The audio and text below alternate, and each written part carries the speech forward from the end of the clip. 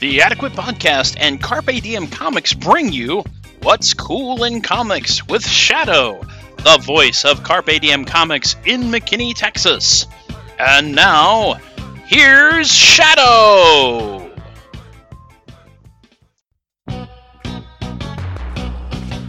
What's Cool in Comics for the week of October 16th, 2019.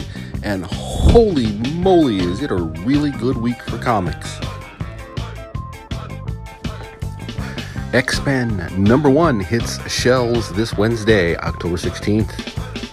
You knew that if you listened to the intro. I don't feel like it hit quite as hard as House and Powers of X, but it's a start. The writing is there, the story is there. It's interesting to see some mutants finally being at peace with who they are and where they are. Looking ahead, or even looking to the now, which is definitely a thing in this issue. I liked it. I just don't think it was quite as strong as what has led up to it. But that was a limited series, so it had to be tight. This gets to be a little looser, have a little more exposition. The art is not as high a quality, but still tolerable. Worth it.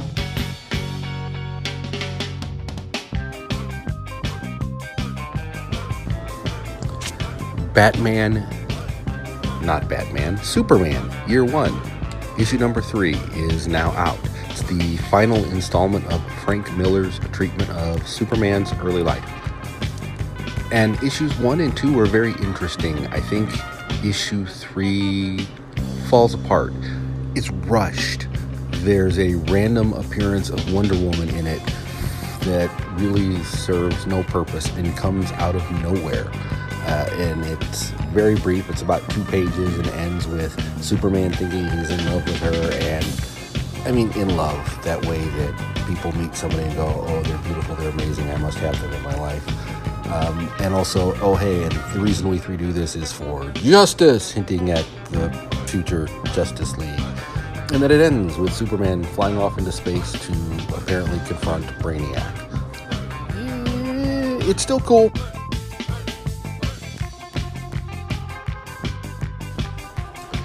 Something is Killing the Children, issue number 2.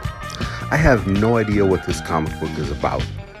Issue 1 sold out so fast I didn't even get a chance to look at it. I almost didn't get a chance to look at the cover, except that I had to put them on the shelf. It was a very hot book, and I don't know if it was because it was expected to be such a good book, or it was expected to be a rare book, or what's going on. So we'll see what happens with sales for issue number 2. But it was the book to have last month. So if you can find a copy of issue number 1 or 2 at your friendly local comic shop, it's probably worth checking out based on how fast it was selling.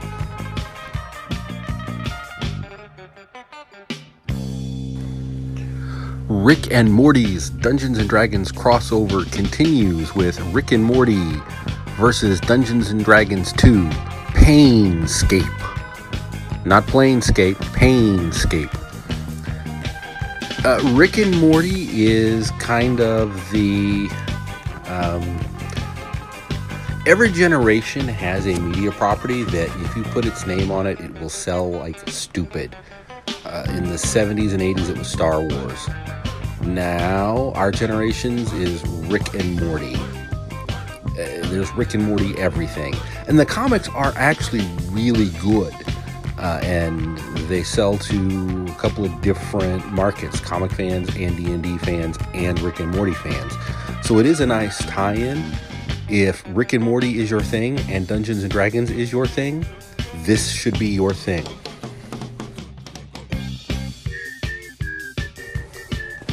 Mad Magazine, issue number 10. This is it, folks. The one that they're calling The Last. It's not really going to be the last issue, but it's going to be the last issue that is largely composed of new content. Everything going forward from now will be reprints of older content with like one new piece or some original art. in it. But this is the end of the era right here.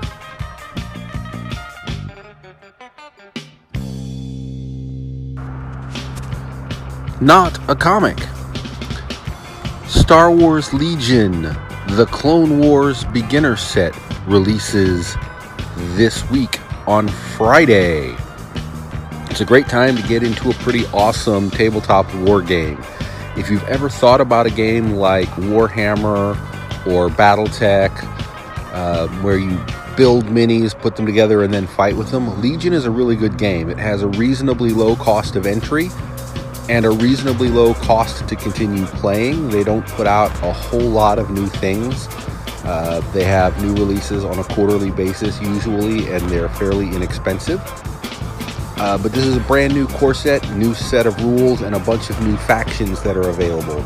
Now you can play as battle droids or as clone troopers, in addition to the already playable Rebels and Empire.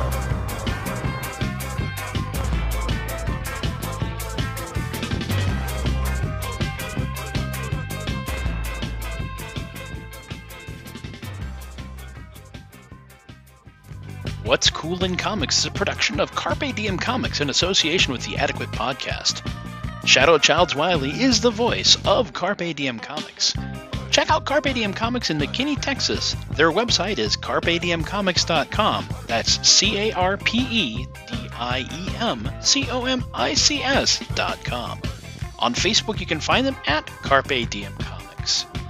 Carpe Diem Comics is the official emotional support comic shop of the Adequate Podcast, reminds you to support your local comic shop, because without you, they're just a big room with a bunch of pieces of paper in it.